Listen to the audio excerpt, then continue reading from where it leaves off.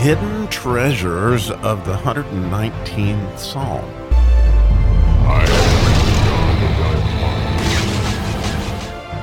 How spectacular, spectacular is the transition between the mem and the nun as we get to go to verse 105 today, the first verse in the letter nun. But this transition, since I can see this one, I can't help but wonder, wow, if I could only see the true transition between all of them, I think it would just absolutely blow my mind. But anyway, this blows my mind enough, and I'll share it with you that, the mem is in so many ways the Messiah and Jesus, and so this is the one we've studied for the last 8 verses. So we're transitioning from the mem, living water and all those things that are the Word of God, Torah, over to the nun. And the nun is the first letter in the word nephesh, which is the spirit, right? And if you think about when Jesus came, right, he brought at the end, right, the Holy Spirit. It was the Holy Spirit that came after Christ. He said he would send the Comforter, and here he comes in the nun. It's just absolutely beautiful. And what did the nun do? He was going to testify to all that Jesus had done. And so, how amazing is it? The very first verse in the nun section, somebody ought to write a song. You've heard it many times. Thy word is a lamp unto my feet and a light unto my path. And so, obviously the psalmist knew the spectacularness of what was happening as Christ came. And we got a chance to see this. It's beyond beautiful. The neat thing about the nun here that actually I learned as I was studying for this a whole section of memorizing this, and as I've been working on it, is I guess I didn't understood that the word nun, it's a noun, it's a word and it's a letter, but the letter nun is the first letter in the word candle. And when you hear the Jews speak of this verse, they don't say thy word is a lamp, they say thy word is a candle. And so this idea of getting your candle lit, which is exactly what the Holy Spirit does, is all over this verse, okay? We all want our candle lit, and the Word is the way we do it, right? Faith comes by hearing, and hearing by the Word of God. And so, here we get a chance to get our candles lit, and that will keep our feet from stumbling. Because the idea of this verse is thy Word is a lamp, and what does a lamp do but it reflects the light. Candles, in their own way, what they do, they aren't the light, but they reflect it. However that works, this is what he means by a lamp. And you don't want to put that under a bushel, obviously, because you're reflecting what? You're reflecting the light, which is Christ, the light of the world. And so it's really, really cool that, when we get our candle lit, it's our opportunity to shine, but that's what we're doing. We're shining from the light that was given to us. And then it says it switches from the lamp to the light itself for the path. And that word light is, ur, and it is, as it's pronounced in Hebrew, but it begins with an aleph. Once again, hand in hand with God.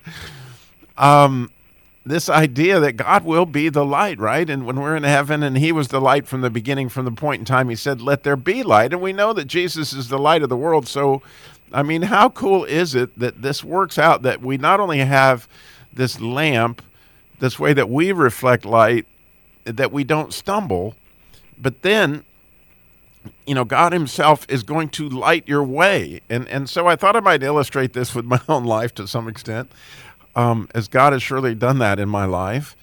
And I don't know that I've ever really explain this, but a lot of people wonder, Robbie, what happened? Was it that you got such interesting Bible knowledge? How is it that this happened? And so what happened is right after I came to Christ, and I came to Christ through the Bible, right? And through Norman Vincent Peale's, The Power of Positive Thinking. I was reading the Word, and by the same time, my wife had us going to church, and so I became aware of the gospel at the end of the read. It just all came together into one package to where, I got my candle lit, okay? Once my candle was lit, for whatever reason, that was a season in my life that I was driving long distances for a period of about 3 or 4 years. it seemed like I lived in Raleigh and worked in Greensboro. And about the time I got moved to Greensboro, then they would transfer me back to the Raleigh area or the Chapel Hill area, and I would drive every day from Greensboro to Raleigh.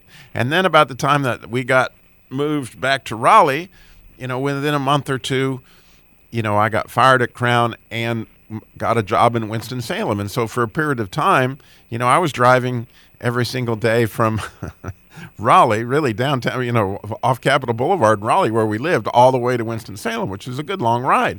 Well, during that time, I fell in love with the Bible on tape, and I would just listen to the Bible through and through and through and through. I mean, it just was absolutely, and faith definitely did come from hearing, because I was hearing the Word of God every single day for years. As I went back and forth on my journeys, I would listen, and I'd go through it one time and go back and go through it again. And you may know that obviously the Bible's 2/3 Old Testament and 1/3 New Testament, and so whenever I would get a question, then I would, the next morning in my quiet time, go back to the Bible and study that which I was listening to the day before, listen again, study more, listen, study. And oh my goodness, what it gave me as far as a background understanding is I was just fell in love with that for a period of time.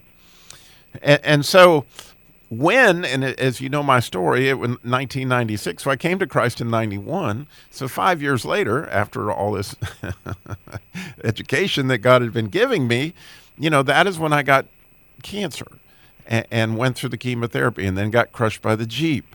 And this was definitely a time of testing. And at this point in time, if you look, I have all these journals that God had instructed me to keep track of my life with Him and my journeys in the adventure of the relationship with Him. And when I look back in my journals at the time of all that happened, oh, how precious the book of James was to me. And I, consider it pure joy when you face various trials. And then, in James 4, when it says, don't say that you're going to go do this and that, unless it be the will of the Lord, in James 4. And so those two passages really kept me from stumbling and really helped me see that what was going on here was that I really was in a crucible, and it really was refining me as this fire that He had started, was doing these things. And so it kept me grounded in knowing that God was up to something. The Bible itself kept me from stumbling at this point in my journey. Well, if you fast forward 10 years and a continuing study every day and driving, and everything I did was studying the Word of God. Well, 10 years later in prayer, one night, God comes to me and says, Robbie, I want you to get into radio. I want you to start the Christian Car Guy Show. You see, that was the light unto my path. I know that the Word of God, I'm talking, the Bible can be that too, but God didn't stop speaking. The Bible is a book of examples of people hearing from God. And there's no doubt in my mind that God called me into radio. I was in the car business. I never dreamed in a million years. My father was in the car business at this point in time when he called me in 2006. I'd been in the car business since 1971. Okay.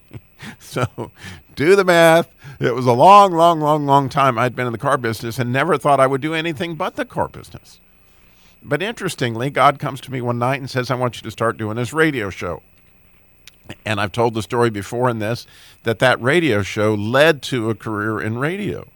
And talk about a completely change and say, well, Robbie, are you sure you were called? Well, let's just look at how many radio shows were around in 2006 that are, especially something as crazy as the Christian Car Guy, that's still around to this day. And why? And a lot of people say, Robbie, where do you get fresh content? All those years that you've been doing that show. Well, God gives me the show stuff every single week. I mean, I never fails that He is going to give me what He wants in the show, and the show has always been directed by the Holy Spirit and God and then Jesus, and so I can't miss as far as doing what He asked me to do, and at whatever point in time I hear from Him clearly, either through His Word or through His actual words in my ear in prayer, because I spend a lot of time in prayer every single day asking God, what are we doing, where are we going, what am I missing? And all these things that we're learning in this psalm have to do with a relationship. And the relationship is is so much richer as a result of the Word, the Bible itself, and so. But if you miss the relationship, you're missing the point of the whole deal. I mean, from my perspective, if this doesn't result in prayer time, if this doesn't result in you loving and rejoicing and worshiping, then you've missed the point of the Word. I mean, it all has to do with pointing us into this relationship, and that is the light to the path. Okay, the path is this: what we are becoming together with God. Absolutely amazing, beautiful verse. Like I said, I think they ought to write a song. But His Word, I hope you see that it is certainly a lamp, something that we reflect so that we don't stumble. But how exciting when He actually lights your path and you get to go on the journey with Him, with His light. Thank you for listening.